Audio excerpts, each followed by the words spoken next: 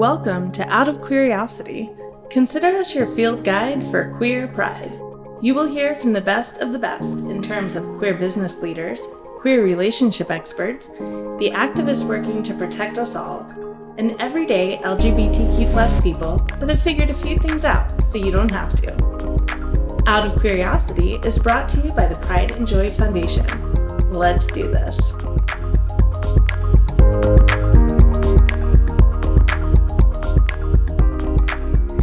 Welcome to Season 2 of Out of Curiosity. I'm your host, Elena Joy, and today we bring you one of the most exciting events the Pride and Joy Foundation has ever hosted.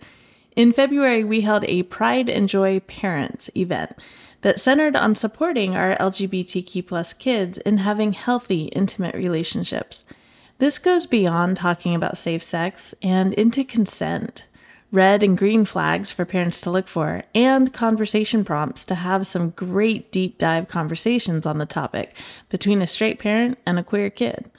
The event was so powerful, we knew we had to make it more accessible for parents everywhere, so we decided to kick off Season 2 with this amazing experience. My guest in this conversation is Quinton Foster, pronouns he, him. Quinton is the director of transgender whole health care at East Bay Community Action Program in Newport, Rhode Island. Quinton is an autistic transgender man who combines his lived experience and health psychology training to support LGBTQ+ patients living their most authentic lives, and to support and educate allies who aim to improve health and care for our community. Now, I am not an expert on parenting by any means, but I really loved bringing my perspective of both a later-in-life lesbian and the mom of at least one LGBTQ+ teenager. It wasn't all serious. We had a few good laughs around the wild ride that is parenting. This conversation is full of wisdom and key takeaways for all parents, and especially those of LGBTQ+ teens. Parenting is hard. Parenting a child from a marginalized community that you're not a part of, even harder. But knowledge is power, and this kind of knowledge, it saves lives. So thank you for being with us today. Now let's go. My name again is Elena Joy. I am the founder and the volunteer executive director of Pride and Joy Foundation. I have 4 kiddos, as you can see here. Their ages right now are 20, 18, 14, and 12. At least one of my kids identifies as LGBTQ+, so I am also a Pride and Joy parent, navigating that journey along with you. I am a former Mormon. I was that Mormon. 40% of my neighborhood was Mormon. I baked bread every week. I was the scout leader in my ward. I voted against Prop 8, right? Like I did all the things. At age 37, I finally came out to myself. And that was unacceptable to be a lesbian because it meant I was giving up my place in heaven. I was giving up God's love. And so I enrolled myself in conversion therapy, which is any therapy whose end goal is to result in heteronormative sexual attraction or gender identity. What I did not know is that it has a very high suicide rate. And that is where I got. I was very much struggling with suicidal ideation. And I got to a point where I decided I wanted to stay. I wanted to live. It was better for my kids to have a gay mom than a dead mom. So I chose to stay. And by doing so, I claimed my orientation. And the amazing part is that through that process, what I really claimed was my own body. I had been taught for so long that my body was something that was going to tempt me, that it was something to suppress, that it was something to have control over, right? And so as I was struggling with this crazy anxiety and depression going into my 30s, not understanding why I was feeling that way, but I ended up throwing myself into working out all the time. I had never been an athletic person ever, but it was that peace that I could feel within my body after I pushed myself really hard on a workout that I began really craving. And I realized I had no intuition. I had no relationship with my body. My body was something that I tried to distance myself from. And I realized that as I came into my sexuality, I got to reclaim that. I got to reclaim that relationship with my body and my intuition, because my intuition had been trying to tell me something kind of important for like a really long time. And I had ignored it for a really long time. But as I developed this relationship with my body and I heard my intuition speaking to me, that's when I got to fully claim who I am and who I love. And I think that LGBTQ teens have a really amazing advantage in that area, because as they go through that claiming process as well, it helps them develop that relationship with their body. And one of the most important aspects of that is consent. And it's the first topic we're going to talk about here today. Consent is huge. Consent is multifaceted, and it's one of the most important parts of any intimate relationship. I think a lot of these concepts are really important, and I'm going to invite Quentin into this conversation on consent as well. For me, one of the biggest things about this was communicating really clearly with my teenagers. Consent is not a lack of no. Consent is a resounding yes.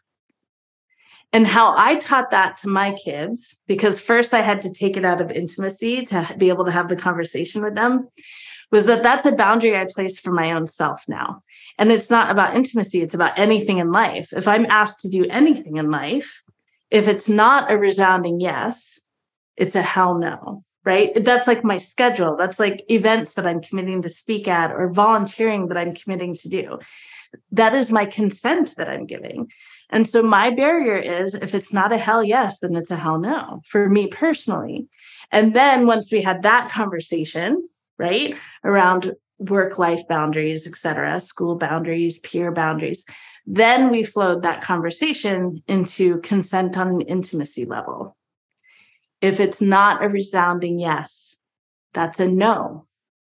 And as I told my kids, if you're not mature enough to have the conversation to get to a yes, then you're not mature enough to be intimate in that way. That's how I taught my kids. But Quentin, I'd love to hear your concepts around consent and what you'd like these parents to know. Yeah, so I totally agree with everything you've already said. One of the things when I'm doing my sexual health presentations with high schoolers is we're always talking about the difference between communication differences and miscommunication. So each couple, teens, adults, anyone who's in a relationship, they're going to communicate a little bit differently. Consent might not sound exactly the same couple to couple. So someone might not always say, yes, I would like to have sex with you now. Like it's not always going to be that exact and clear. And some teens, especially when we're talking about teens like myself who are neurodivergent, they might struggle with that clarity. So consent doesn't sound exactly the same to each couple, but it should be clear, it should be enthusiastic, and it should be continual. So you have to continue consenting to whatever act is being performed, but also every time that changes, that teen also needs to consent to that change. Another thing I always drill into their heads is that 99 no's and 1 yes is not a yes. Coercion is not consent. So we're not asking and asking and asking and asking to get someone to finally say yes. That doesn't count as consent. Just like you said, if it's not a hell yes, it's a hell no. And then the other thing we talk about, just like you were talking about with work-life balance and all of those types of things, is that consent isn't just for sex. It is very much a boundary. It's a rule on how you are going to interact with other people.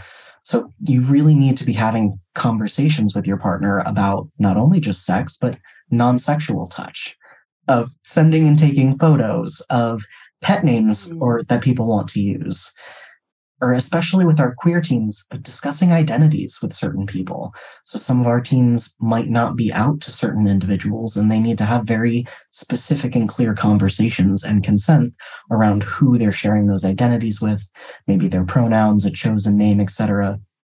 All of those things have to have really clear communication for a healthy relationship to continue. Absolutely. Thank you so much for bringing up about the photos. I think that's something that a lot of us, even parents, forget, that we need to ask for consent before we make public any photos that we took in a private situation. I think that's really important for all of us to be able to get into our vocabulary all the time. I also really appreciate your comment on pet names. With my first girlfriend, I made this huge mistake. We were out and doing something awesome, and I was taking a video, and I then posted that video. And of course, she knew that I was going to post that video. What she didn't know was that you could hear in the video me calling her babe. And so to her, that was a breach of trust, because she was not out with her whole social media world. And here I had tagged her, and in the video, you could hear me call her babe. So I really appreciate that. I wish I had gone through that conversation with my first girlfriend about what pet names can I call you in private between the two of us? What pet names can I call you to the outside, with the outside world listening? That would have saved some pretty good arguments for us. Because I didn't even know. I didn't know. You don't know what you don't know. A lot of people don't even think about it. Absolutely. Absolutely. And the last point I want to make on this slide: legally, there is no consent if we are drunk or if we are high. And that is a really important thing to drill into our kids as they're getting older, as they are experiencing those experiences. Once we choose to become altered, whether it's through alcohol, drugs, whatever, if we choose to be altered, we are choosing to take intimacy off the table, because there's no consent. We can say anything we want, but there's no consent at that point. And if our society can make that pivot, our world is going to be an amazing place. So again, a really great conversation to have with your kids around there is no consent if we are altered, in an altered state. We're taking that choice away once we choose to become altered. Moving on, tell us, Quentin, what do you think about red and green flags within queer intimacy? So I love the concept of red and green flags. I go over these with my high schoolers, I go over these with my undergrads, and I go over these in professional development settings where I'm talking to professionals about how they can support their queer teens, because they're so, so important. One of the things that we have to recognize with any relationship is that relationships are vastly different every single time you view them. Not only does a relationship between two or more people change all the time, but each relationship is going to be extremely unique. So the good thing about red and green flags is that they're pretty much universal. There's a little bit of shift that can happen situation to situation, but they're pretty easily recognizable. And they give us a little bit of that warning sign. So a lot of times, like Elena was saying, queer folks are kind of forced to ignore our bodies. And red and green flags are often these little tiny triggers that send off messages in our bodies. They make our hearts jump a little bit. They make our palms sweaty a little bit. They might give us a little bit of anxiety. All of those types of flags that we are learning to read, our teens are learning to read, can be really connected to these. So I know sometimes for straight parents, queer intimacy might not be something that is super familiar. So we're going to go over these red and green flags for things that parents should look for. And then we'll talk a little bit about red and green flags that you can have conversations with your teens to look for. So we'll start with red flags.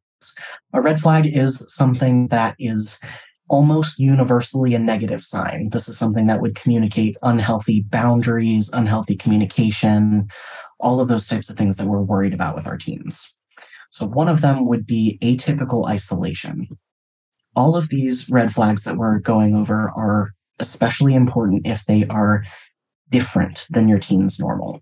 So one of the things that we think about with queer teens is that, unfortunately, we're already predisposed to be relatively isolated. Oftentimes with queer teens, there's a very specific friend group. Often it's a shared friend group, and it can be pretty isolating and small depending on what type of area you're in, whether your state leans red or blue. All of those different types of things really impacts the social situation of these teens. But if their isolation becomes dramatically increased, that's a red flag that there's something going on. New or increased substance use. So we're talking about teens. Teens are going to be experimenting with things. As much as we try and keep them safe, they have to learn these lessons on their own, and they have to try new things on their own. But if your teen is someone who is not at all interested in substances, and then all of a sudden is coming home drunk or high constantly, that's a big deal. That's a red sign. If we're talking about a teen who has had these conversations with you and is like, hey, mom, I'd like to try an alcoholic beverage with your permission and you're watching over me, and that continues to happen, that's not as much a red flag because that's their baseline normal. The next is atypical anxiety, depression, or other mental health symptoms. So anytime your teen is experiencing something that makes you concerned for their mental health, that's a red flag. It may not be the relationship that we're red flagging, but there's something going on here that your teen needs some extra support with.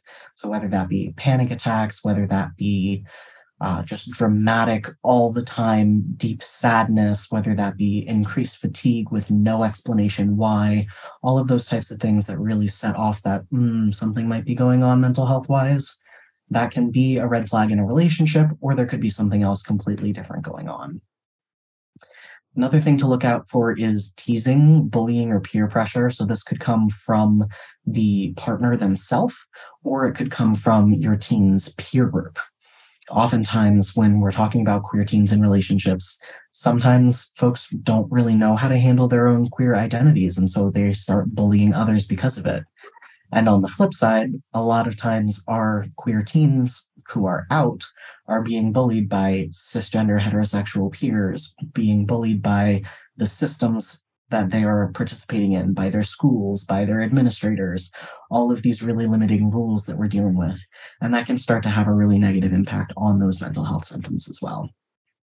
And then the last one to look out for on the parent side is a significant change in scholarship. If you have a straight A student who's all of a sudden making Ds, there's something going on. It may not be the relationship, there might be something else, but that's something really serious that you need to keep an eye out on. And if the relationship is really the only thing that has changed recently, it's a pretty good indicator that that might be related. Elena, do you want to say anything on red flags before I go on to green ones?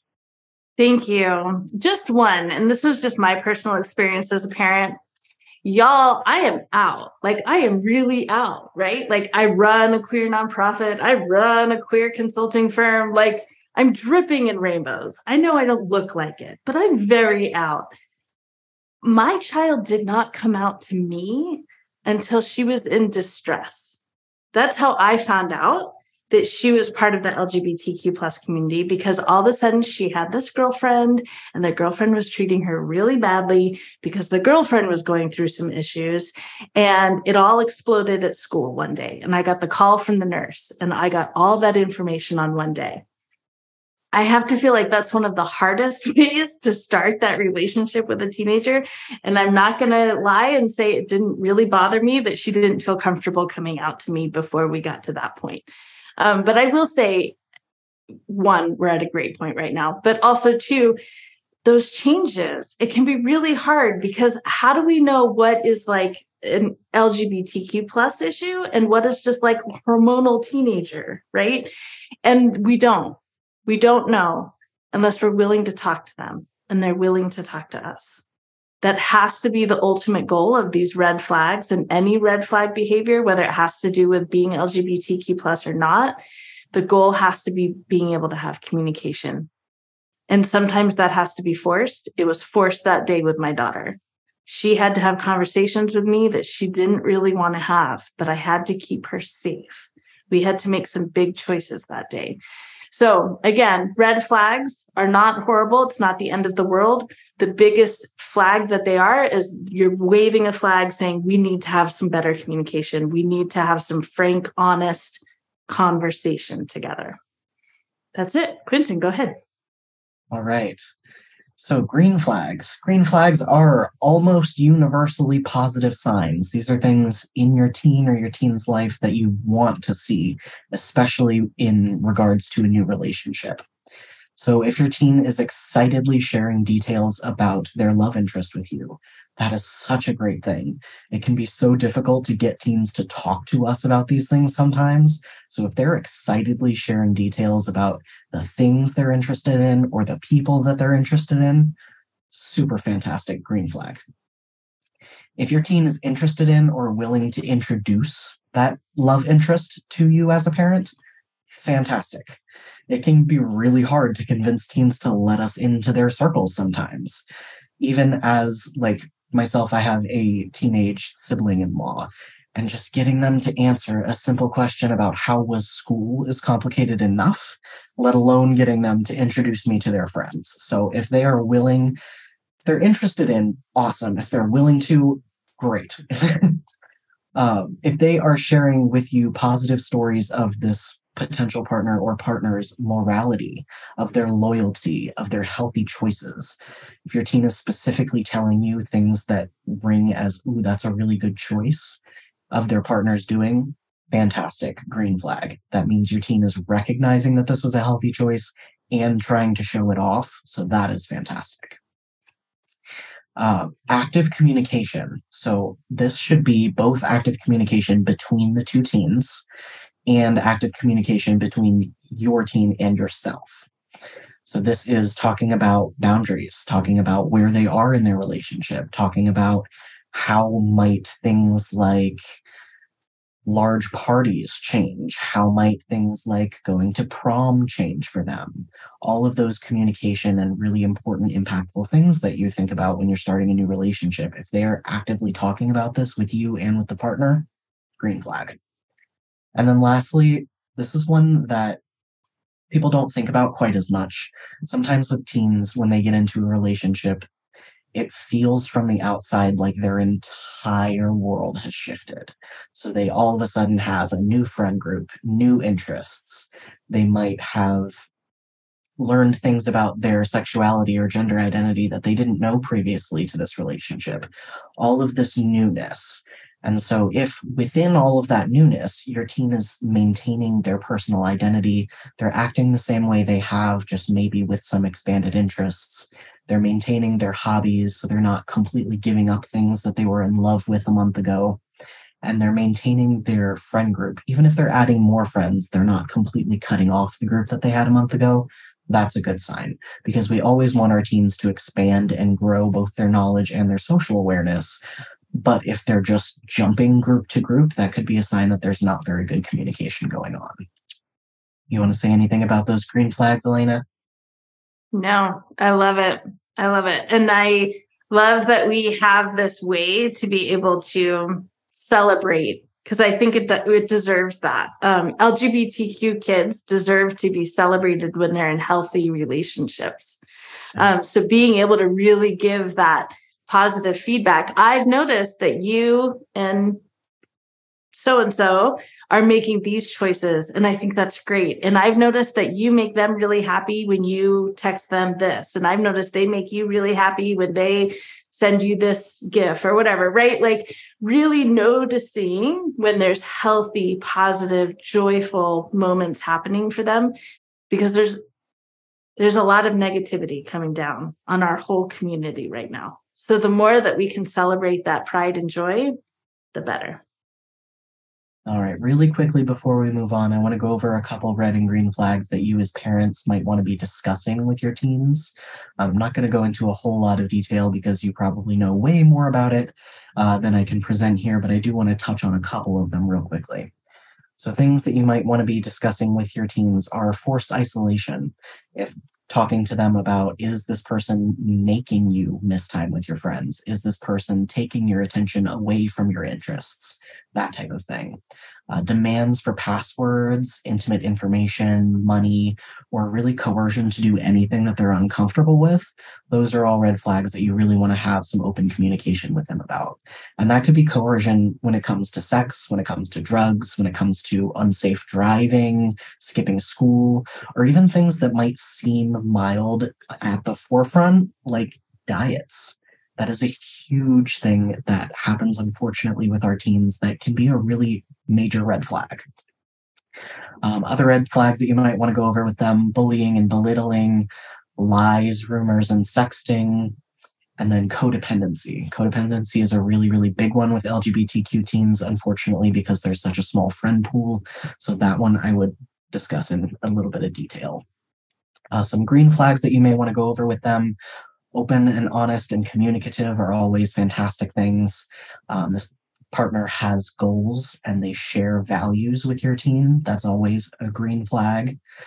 If the partner is supportive, both personally and of your teen's school or career goals, awesome. If this partner is willing to hear and honor a no and provides and receives feedback with grace, that's always a good thing. Those communication muscles are flexing, fantastic. And then looking for kindness to others, kindness to strangers, and then like personal space and interests. As long as those things align, that's always a good green flag. Thank you. What do you think about this slide, Quentin? Yeah, so I put this together because a lot of times straight parents may not be super familiar with all of the different aspects of queer relationships. So we're going to talk a little bit about the different things that make up queer intimacy. We'll start with physical. Obviously, some teens are going to have sex. So that can be sex that involves penetration, that can be sex that is oral, that can be sexual acts that may not be typically considered sex, but could be for these teens. So this is things like using hands, using mouths, using toys, touching over clothes, all of those types of things that teens may be doing. Physical intimacy also includes kissing, holding hands, sitting on laps, cuddling. All of these things are really important for our teens because they're figuring out their boundaries. And they're also managing all of those hormones. They need that dopamine and oxytocin. And it's really important for us to be able to both help our teens understand their own boundaries and reinforce the fact that things like cuddling are really positive and can be really protective for our mental health. Mm. On the romance side, there could be things like new relationship titles. So your teen might be exploring what they want to be called in a relationship for the first time. Do I want to be called boyfriend, girlfriend, partner? Lots and lots and lots of other titles that you could be called. They could be exploring new pet names. It includes going on dates alone, and that's a big deal for teens. The romantic piece also includes a lot of really frequent communication. Your teen might be on their phone absolutely constantly because they're texting their partner now every second of every day. That's normal, frustrating, but normal. And then they might also be experiencing new levels of privacy concerns. When our teens are first coming out, they are probably really worried that you are going to find out. And then after you find out, they're probably really worried about the rest of the world finding out. And them being able to manage their outness, the way they come out, and understanding that coming out is a journey. It's not a one and done thing. So those are types of things that they might be experimenting with on the romantic side. And then emotionally, queer intimacy can be both very similar to cishet intimacy, but it can also be a little bit different. So we are very, very supportive of each other when it comes to tough times. Unfortunately, the queer community goes through a lot of minority stress, and a lot of your teen's friends are not going to understand that if they're cisgender and heterosexual. So their partner could be one of their biggest support system pieces when they're going through something tough. They're often venting frustrations to each other because that in-group minority stress, their partner gets it.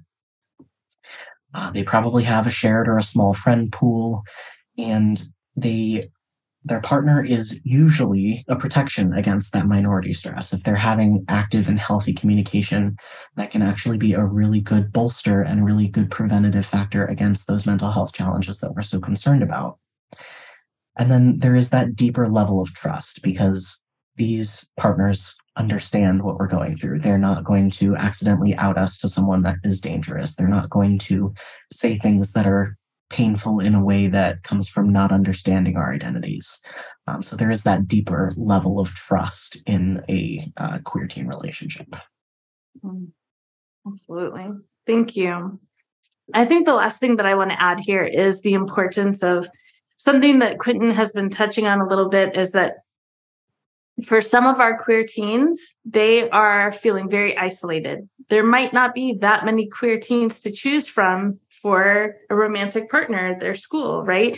And a thing that happens often in the queer community is that we are in these relationships that sometimes we are really hesitant to come out of. because it feels like we'll be really alone when we do. And so that is something that happens all through adulthood in the queer community is I'm alone. My parents might have cut off contact. I lost my faith congregation. I don't have that much of a community support. I have this intimate partner. It's not the greatest relationship, but I can't imagine ending it because then I'll be really alone. So the sooner that you can help expose your queer teens to like this vast world of queer teens, bringing them to events, whether we all know they're going to refuse to go if it's your idea, but making sure that they're aware that there are a lot of queer teen events, that they are not the only ones, that there are many options out there, as well as when the relationship comes to an end, because it probably will, we can kind of guide them through what does uncoupling look like as a teenager, as a queer teenager. How is a healthy breakup? What does that look like? And how do we do it? Right. So those are all kind of parts of that, but know that that's like a lifelong thing that happens in the LGBTQ community. Okay. So how much anxiety are we feeling? Maybe a little bit, maybe a lot. I encourage you at this point, if you are feeling some anxiety, to really take a deep breath. You are very much in a safe space, and your LGBTQ teen is very loved by their community, and you are not alone, as this meeting is evidence of. Hey fam, how are you enjoying this event so far?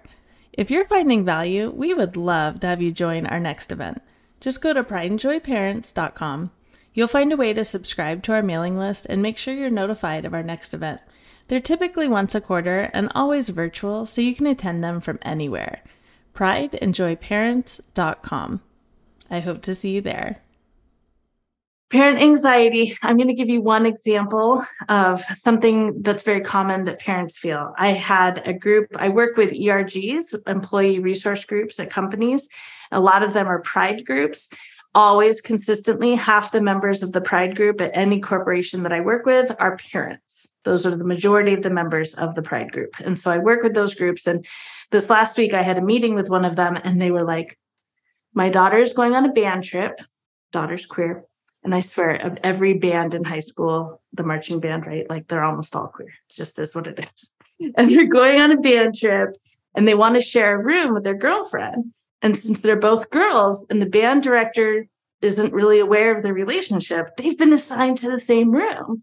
Can this be okay? What do we do here? And then a very adjacent concept is my daughter wants to have a sleepover with her other queer friends. I never imagined this scenario, and I don't know how to handle it.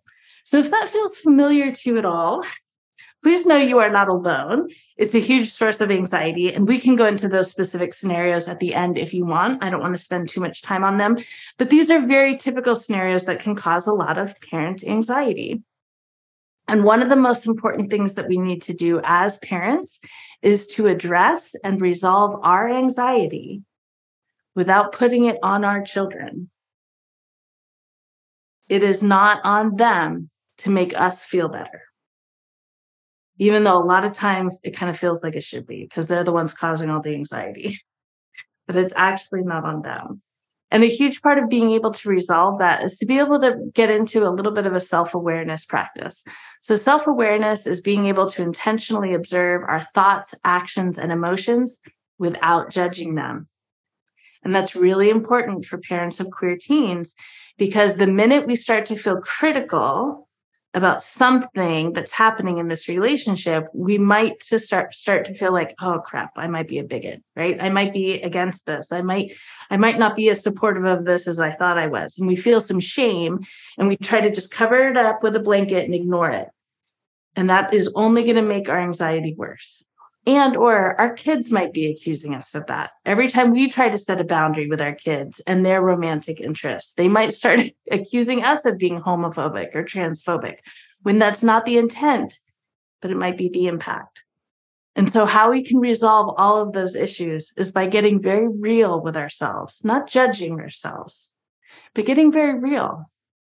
One of the first questions we can ask is, did my parents ever have this conversation with me as a straight teen?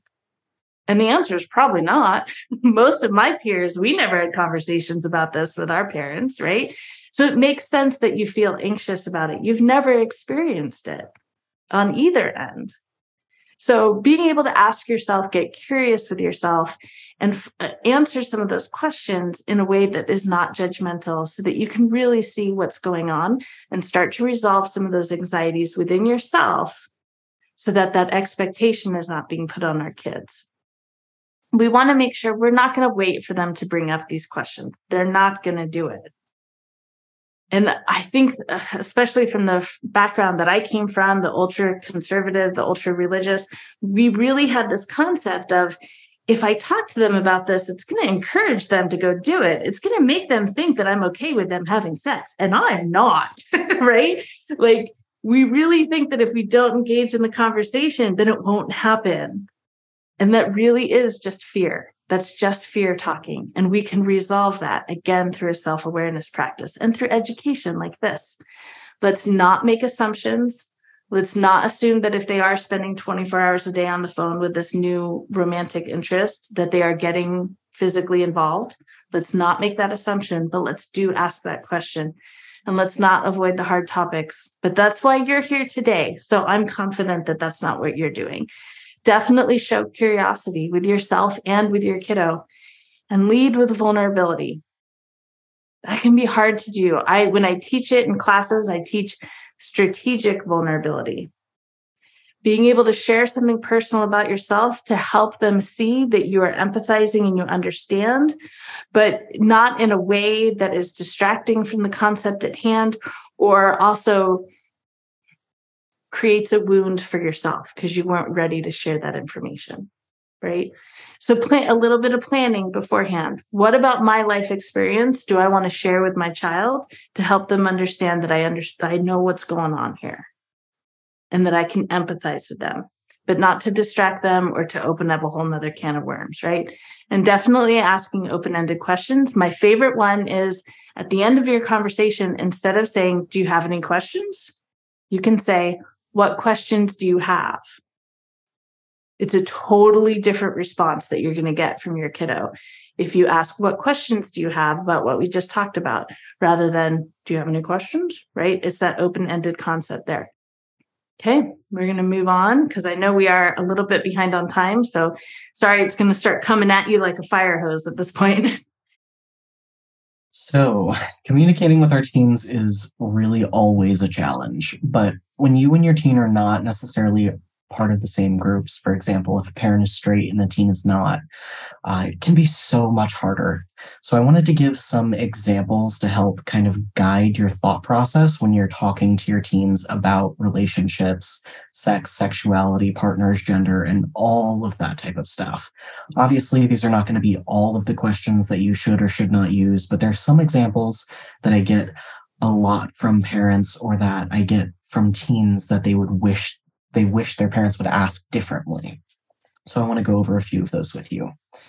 We'll start with some really helpful questions. So the first one is, can you tell me what that means to you? And this question really allows the parent to get clarity on whatever the teen is talking about, whether that be definitions of a word, whether that be the impact of something that happened, whether it's the purpose of a story that the teen is sharing, etc. It shows that interest and allows to get clarity without really giving an opportunity for the parent to misspeak or say something that the teen is going to take in a way that they don't intend. It shows interest with grace. The second one is, what are some of the most important things for me to know about your partner? So this shows interest in the partner without being overly snoopy. Your teen's not going to feel like you're trying to get involved in their entire life, trying to pull every detail out of them. And it gives the teen real, true autonomy over the details that they're sharing with you as a parent. It can also be paired with a number. If your teen is not one that's super communicative, if they are one that answers one word to most of your questions, you can ask, tell me the top 10 things that I need to know about this new partner, or something like that, that kind of invites more communication from your less communicative teen. And the third helpful question is, Do you have questions for me, or is there anything I can make clearer for you? I love Elena's what questions do you have for me? All of those things where you very, very openly and specifically give your teen an opportunity to ask questions, gain clarity, because it shows that you want them to really understand what you're talking about and that you value them as a part of the conversation and as a learner. You're talking with them rather than at them. So those are all really helpful questions to use, honestly, in a lot of different situations, but especially when we're talking about teen relationships. Some of the unhelpful questions that I hear parents say that they asked and it didn't go well, or teens say parent asked and they felt uncomfortable because of it, are these. So, for example, a teen is coming out as trans. If you're coming out as a trans man, does that mean you are some different sexuality now? And this can be really complicated for parents because when you ask this question, you're probably genuinely just trying to understand how their identity is impacting the rest of their identities. But you really, really have to be able to read the room with this question. Gender identity is not equivalent to sexuality. They're not the same thing. They're linked, but they're not the same. So asking in this way will really likely stress out your teen. You have to be able to read the room, and if it seems like it's a good time, you can ask if this new identity impacts any of their other identities or labels and how they feel about that. But it really has to be the right time, the right emotions. If your teen is basically having a panic attack coming out to you, you're not going to want to ask them to pour out more information. At that point, you're just being supportive. But if this is a calm conversation, if this is maybe a follow-up conversation the next day or the day after, you may be able to have that conversation with your teen about how those labels impact each other. The second unhelpful question is, are you having sex yet? We get that from teens a lot. They are really, really uncomfortable with that conversation. It's really abrupt. It's not really specific. You're not telling them what you mean by "are you having sex yet?" For queer teens, that could involve a lot of different things, and they're not sure exactly what you're asking. Is my parent concerned that I might get pregnant? Or is my parent concerned about physical intimacy with my partner? And so trying to tease that out just based on "are you having sex yet?" is not easy for a queer teen. And it really, the way that the question is asked doesn't imply safety or trustworthiness and could really be misunderstood. So instead, you could ask if they're interested in seeing or dating someone, and then based on their response, you can ask if they're physically intimate with that person and move on to the purpose of the conversation based on their answer. So if you're trying to get at STI prevention, you can get there in a much gentler way. If you're trying to talk about contraception, you can get there in a gentler way. Or if you're just trying to understand where they are in their relationship, again, you can get there in a much gentler way that's not going to have them have their red flags go off. And then the last one is whether the person is treating you well. This is really not clear enough for teens. It could be misunderstood as the parent trying to be really nosy, or whether the parent as an authority figure could become a threat to the partner. If your teen is really interested in somebody and the parent is not a fan of that partner, it feels really threatening to that teen. So instead, you can ask a lot more specific questions. So if you're concerned about bullying, ask, is this person bullying you? Is this person calling you names? Do you feel comfortable when you're sharing important topics with this person? And it really lets you kind of position yourself as an ally and a resource rather than an authority that's going to impose your rules on your teen's relationship.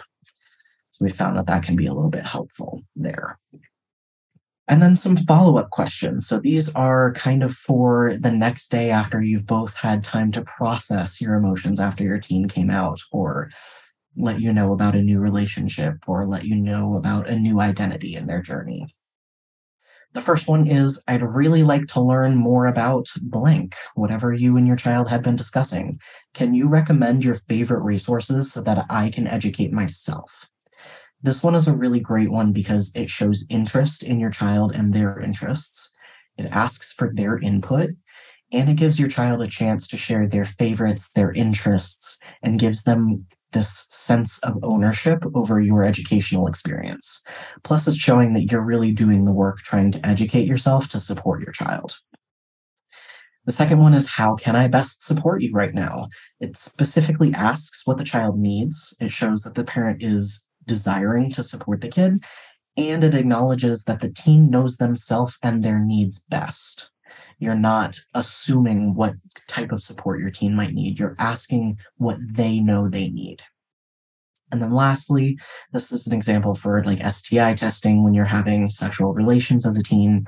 Would you rather I help you with the STI testing process, or would you like me to just show you the website for a local clinic?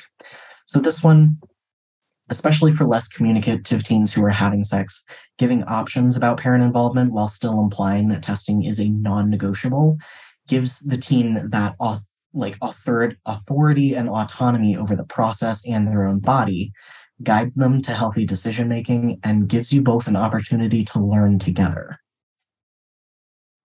All right, we are going to get into our final topic, which is STIs. Again, if you have any questions around that parent anxiety, I did see the note. We can talk about those specific scenarios that I brought up at the beginning of that section, no problem.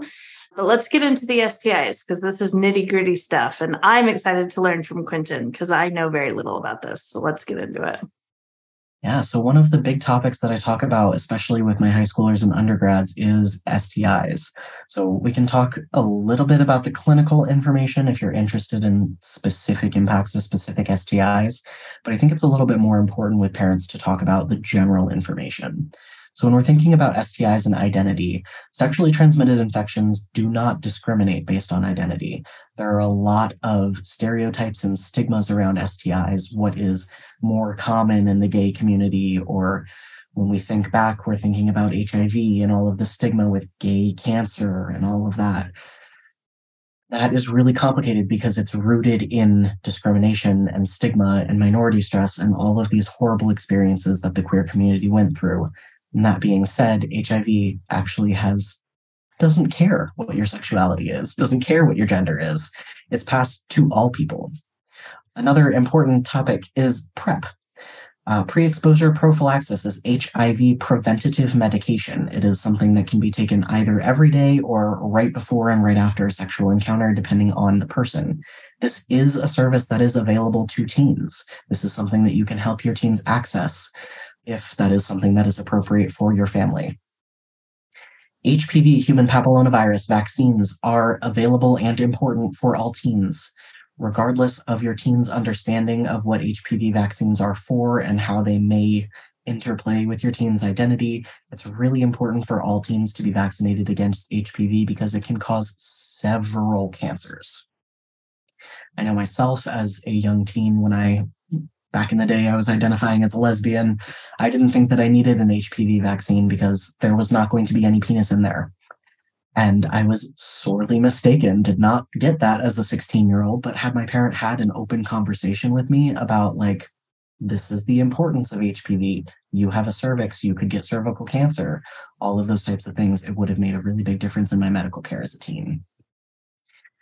And then STIs can come from all kinds of sexual acts. It's not just vaginal, anal, or oral sex. There are so many different things that can cause STIs to be transmitted between people. And prevention is not just condoms. It's not just a birth control pill. It is a combination of different techniques to prevent STIs. And our last little comment about identity. This is dependent place to place, but in many places, teens can get tested for STIs without parental involvement. So if they are really, really anxious about you being involved and they would really just rather do it on their own, there are places where a lot of teens can get access to STI testing, places like Planned Parenthood, community mental health centers, and community health centers that have Title X programs, etc. There are ways that your teen can do this all by themselves so that they can get that testing done. Important to talk about the fact that STIs are common, they're normal, and there's really no shame in them. This is just a virus that happens when two people get together. Over half of the people in the United States will get at least one STI in their lifetime, so it is super, super normal. And most of them are either curable or highly treatable if they are caught early. So testing, again, very, very, very important. Please push the importance of testing. And then impact. So not all STIs are symptomatic.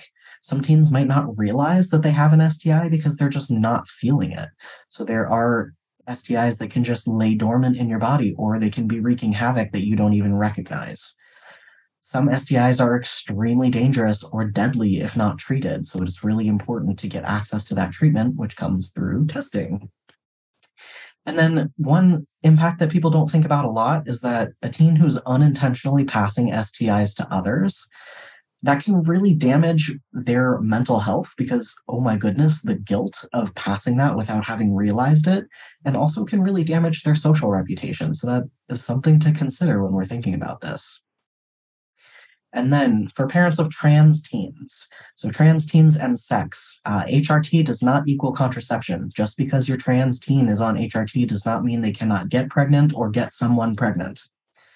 It becomes less likely, but it does not become impossible. So please be aware of that. You can be on T and be on birth control at the same time.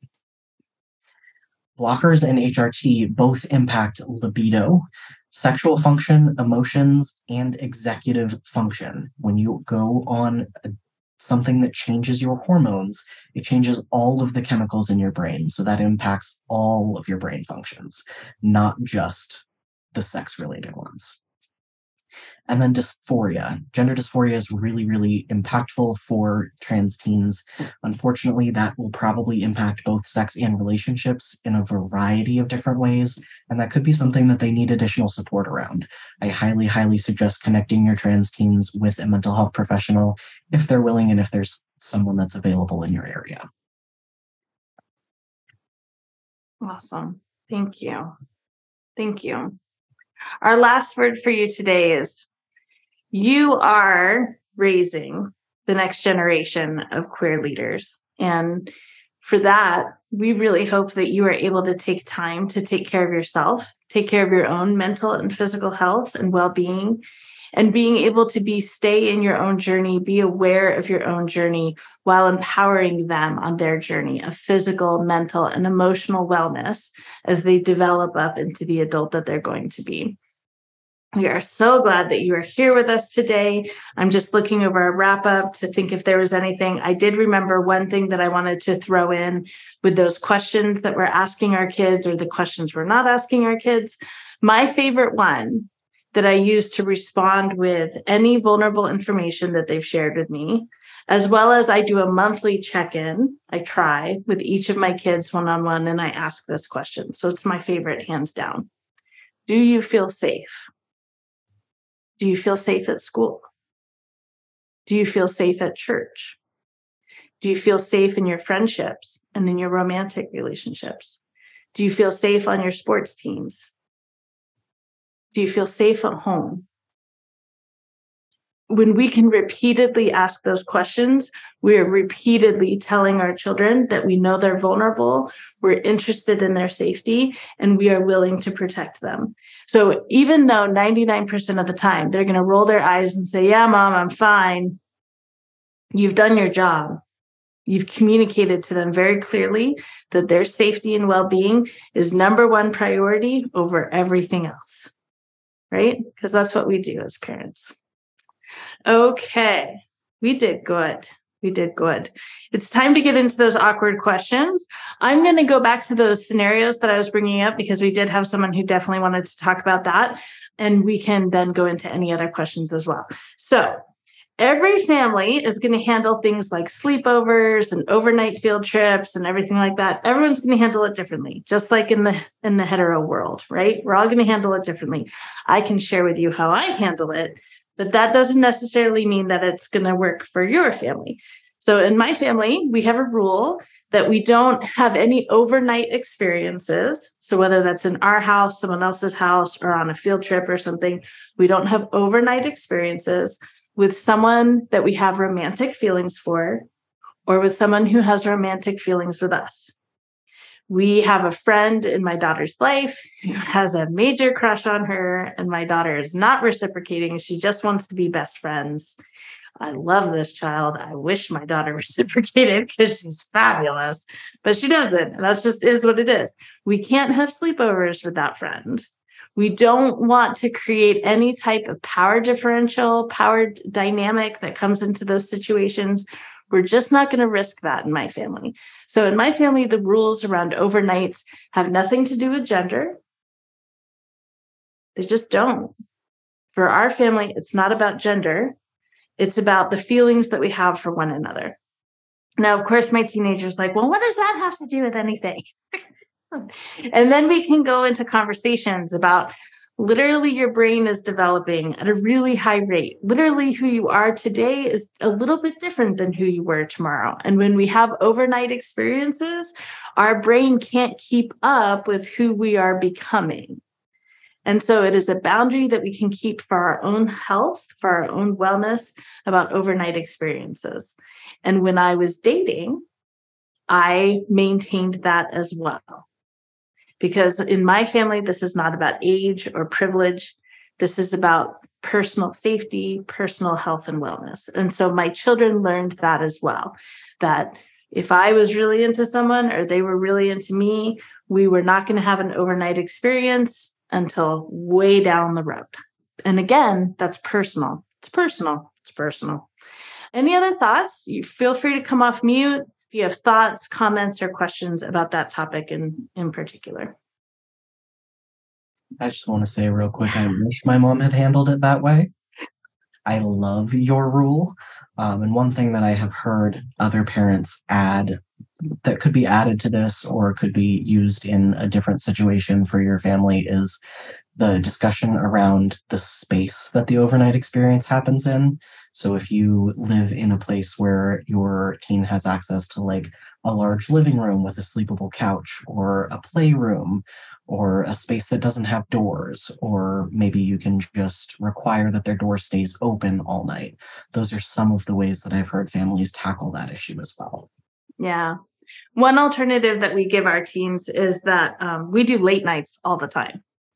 No one needs to be out and about later than midnight. Not adults, not kids. We don't have to be out later than midnight. So let's have a party and let's have fun and be in your room with the door closed. That's fine. It's fine. I trust you with that. But at midnight, everyone goes home and sleeps in their own bed. Again, my personal rule. Great. See, were there any other questions that might have come in that we could answer?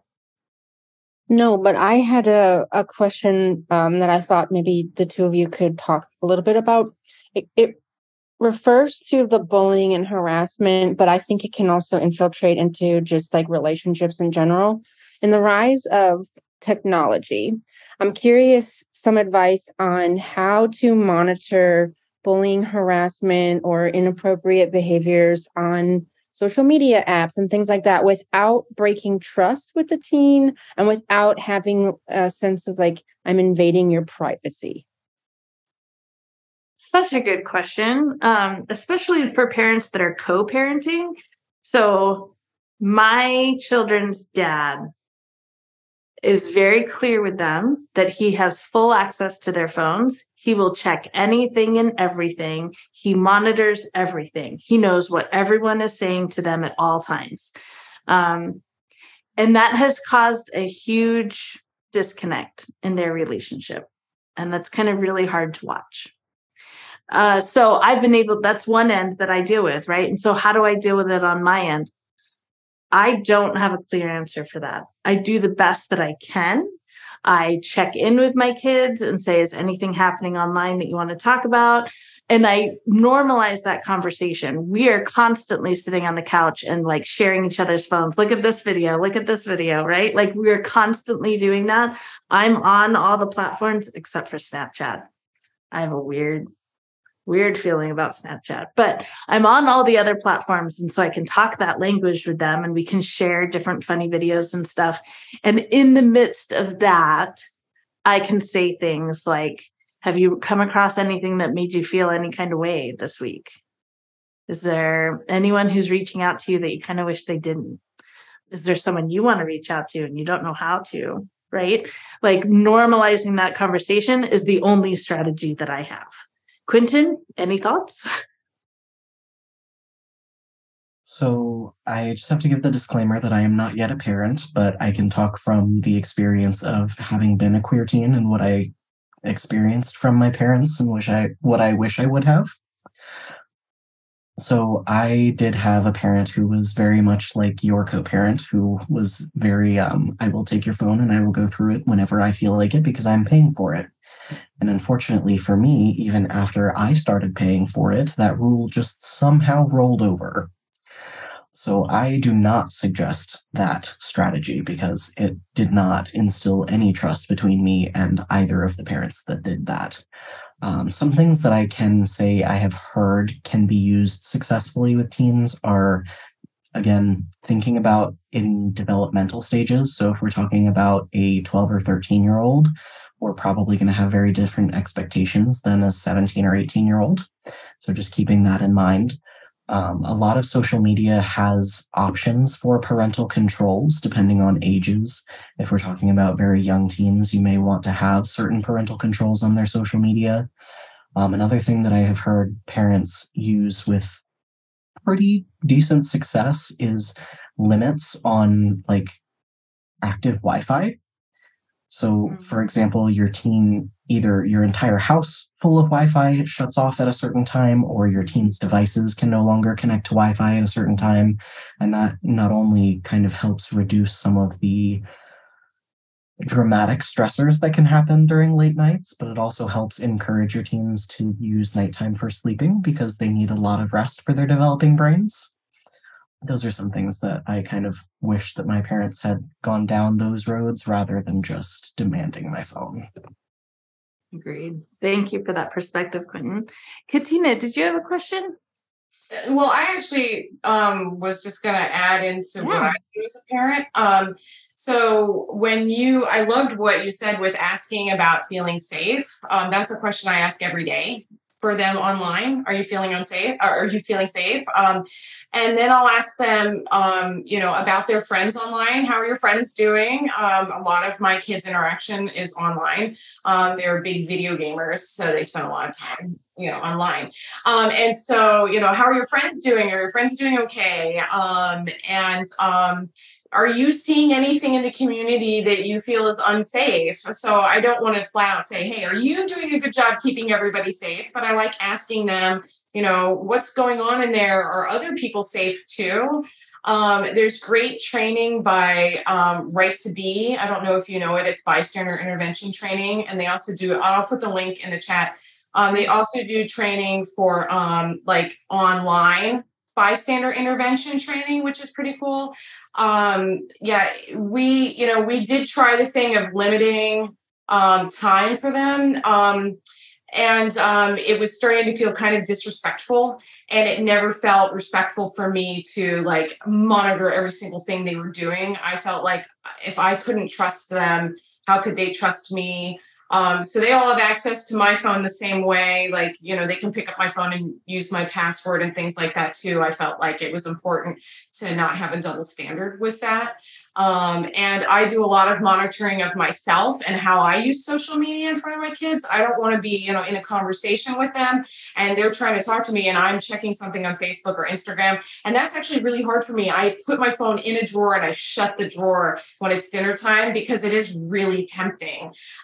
So I do a lot of check-in with myself too. And when I come to events like this, they're so incredible. Thank you so much. It's so inspiring me. I have so much to talk about. I ask them, I'll be like, hey, this is what I learned today. What do you think about this? Because they know so much more than I do. They really do. And I ask them about things that I run into too. I definitely see some craziness on Facebook and I'll be like, oh my gosh, this thing happened. What do you think about that? What would you do if you were in that situation? So I just, I wanted just to share what my side is too.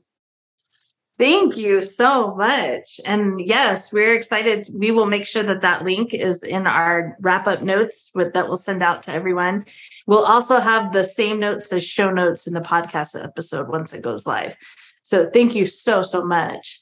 Are there any other thoughts or questions at all? I don't want to close this out too soon. If anyone was wanting to speak up or get something into the chat, I'm just going to give a couple moments for that. I would like to invite you, if this has been helpful, and if you have the means, you can use your phone and take a picture of that QR code, and it'll take you to our PayPal, where you can make a donation of absolutely any amount. And those donations stay in our Pride and Joy Parents program and help to make sure that these events happen and that we can get the word out to parents who need this kind of information in this really accessible way. So if that's within your means, we appreciate that. Just going to check the chat one more time. Oh, thank you so much. It is a labor of love to pull these events together, but every single time that we do, it pays off in the most wonderful, beautiful ways. And I'm so grateful for you all for being here and for being the parents that you are being. Thank you so much. You are free to leave, to exit whenever you want. Quentin, C, and I will hang out just in case anyone wants to hang out and have any questions or conversation. But our meeting is complete. Thank you so much. I love it. Oh, I'm so glad this was good. Elena, I wanted to just connect to another podcast episode that you did, and it reminds me that question of, are you being safe?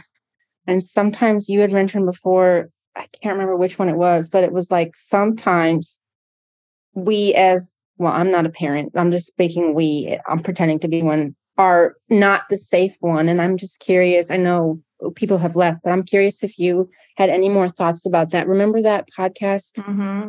Yeah. And that really stood out to me because I think that's really a powerful thing to think about, and sometimes having to maybe have a little bit of break. And I just didn't know if that comes up with parents at some point.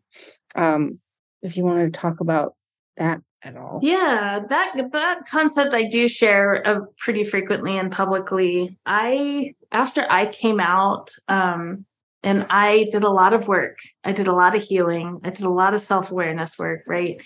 And I realized that my own mom and dad, who are not together, are not safe for my mental health, at least not where I am right now. I hope that I can get healed to a point where I can have regular contact with them again.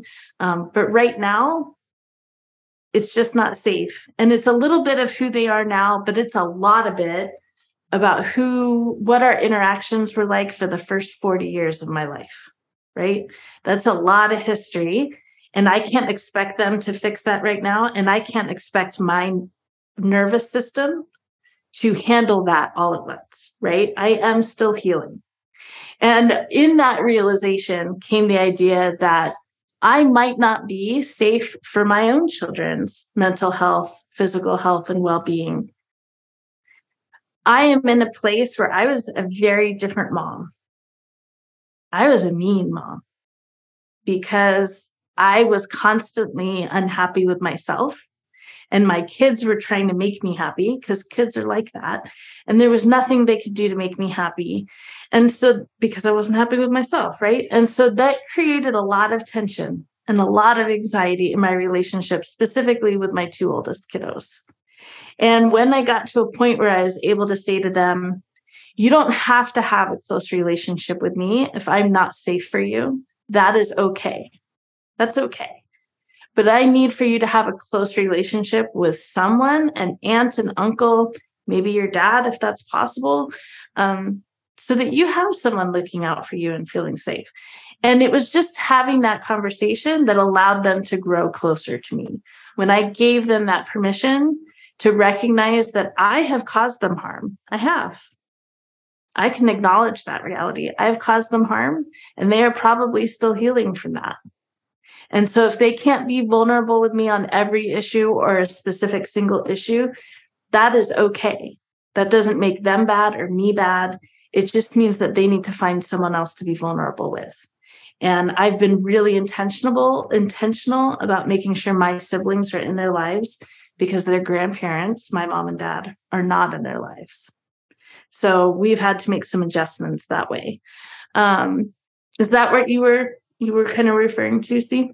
Yeah, and I just thought, when I first heard you share that, I just thought it was really a powerful thing and a very vulnerable thing to think about. And it also reminds me, when, we also might recognize that I'm speaking not for me, like, because I'm not married either, but like maybe my spouse is not the safe person too. So I just, just thinking about things like that. So thank you for sharing that. If I could add to that real quick, I think it's really important as parents of queer teens to recognize that most queer teens are experiencing some level of discrimination or discomfort around their identities, their queer identities with their parents. The fact that you are here and trying to learn and trying to access the information puts you in like top tier parenting right now. For like real. You are seeking the information to support your teen who is a part of a group who, unfortunately, most of us don't even have parents that are still in our lives once we hit a certain point. And it is a really big deal that you're here and trying to do this for them. And it's a really big deal that you can recognize that before your teen came out to you, before you knew about their identity, even unintentionally, you probably did cause them harm. And so having that recognition, just like you were saying, of you need to have some supportive adult, that is really, really important for our queer teens because most of them are losing those supportive adults. So not only for your teen, but your queer teens' queer friends. If you can be that safe adult for a different queer teen, that makes an enormous impact, not only on their current experience as a queer teen, but it is a protective factor against suicide, and it makes a big difference in their relationships as they continue into adulthood. Mm-hmm. Yes, we frequently at these meetings have parents that are like, okay, well, apparently I'm the mom that all the queer teens are going to hang out at my house because I'm not the jerk parent. And those are the parents that come to these meetings, right? And so often our audience here are parents who are like, all the kids hang out at my house, eat all my food. They're here all the time. And for those parents, I strongly suggest that you check out our Leaders for Inclusive Change class, that DIY class that I was telling you at the beginning. It's like 6 online classes, tons of resources, like a crazy amount of resources. And it really breaks down, this is how you create safe space. This is what all the words mean.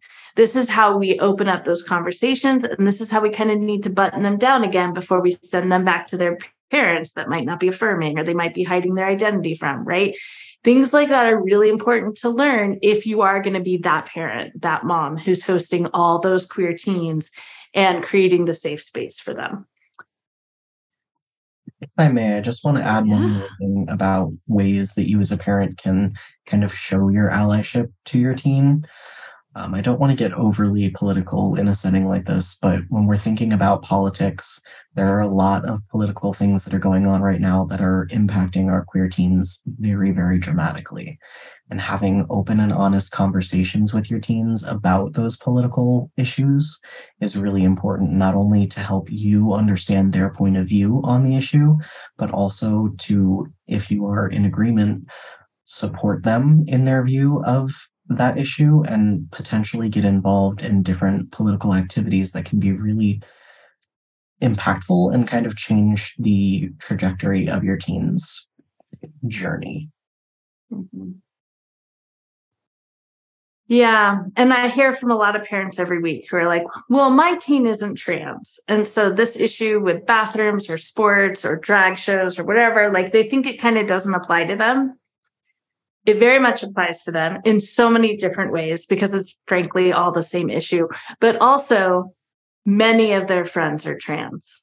Many of their friends are non-binary. And frankly, their future partner is likely either trans or non-binary. Of Gen Z youth that identify as LGBTQ+, which, by the way, is between 24 and 33%, depending on which study you look at. It's a lot, way more than millennials.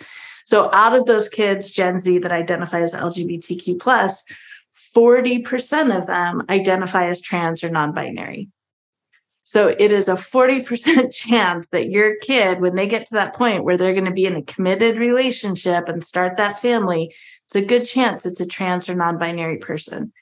And that is the person who's being attacked right now in legislatures. So even if it's not your kid, it's likely your future in-law. And now is the time to protect them. Right.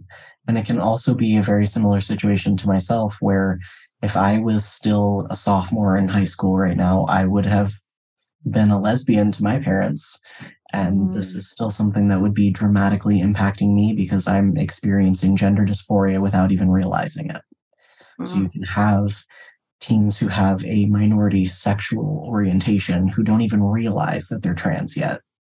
And these political things can be impacting them without them even really understanding why and how it is. So true. So true. I really don't want this meeting to end on anything but celebration and pride and joy. And so I'd like to really leave you with this idea that it's so cool to be queer. Like, I want you to know that. Like, we have an incredible life journey that we get to be on. We have superpowers that we didn't know we have, that we get to express in our relationships, in our career, in our family lives. Like, it is a beautiful, wonderful thing to be able to get to know yourself on this really core level, starting really early in life. It's amazing and beautiful, and I wouldn't change my world for anything. And I've lived it both ways now. I have closer relationships with my kids. I have so much. So please know that the future is bright and beautiful for your child, especially because of you and because of your willingness to come to events like this. So thank you. I'm going to close out our meeting. We will head out. If anyone has any questions, you have our email address. I love it. Thank you so much, everyone. Isn't Quentin just incredible? Like, he's not a parent, but he's obviously incredibly skilled at breaking down the big issues that queer teens face into simple concepts that we can have deep conversations around. If you're hungry for more, check out our Pride and Joy Foundation blog. You'll find a great article that we wrote with him getting ready for this event. Just go to prideandjoyfoundation.com/blog. And all the links to all the resources that we talked about in this episode are in our show notes. Any questions, just go to www.outofqueeriosity.com for all the answers. I cannot express my appreciation enough, both for the parents who came to the event and for those of you listening to this episode. You are raising our next generation of LGBTQ+ leaders, and literal lives are changed when you engage in this work. From my heart to yours, our Pride and Joy parents, thank you. And until next time, be good to yourself, fam. I appreciate you.